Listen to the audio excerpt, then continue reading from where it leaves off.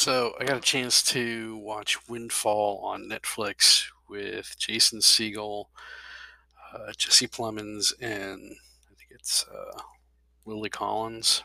That's literally about it. There's one other guy, and I won't spoil what happens. Um, it's okay. It's not as interesting as they make it to be. It's really just a chance for some pontificating with a rich Silicon Valley type with a guy who's been screwed over. That's about it. That's the gist of the story. It doesn't do much with it,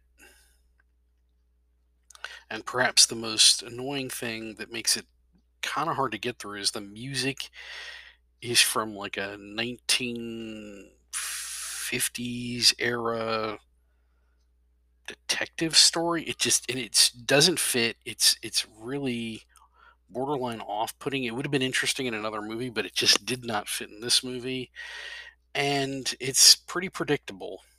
That's the other thing. Siegel does okay. I mean, they do okay. It's not really worth watching. You have no reason to give a crap about anybody involved. They take 10 minutes for anything to really happen in an hour and a half runtime, which clearly this is a COVID production because I mean that's clearly what they're going for here. It's set in the middle of nowhere. There's only three people.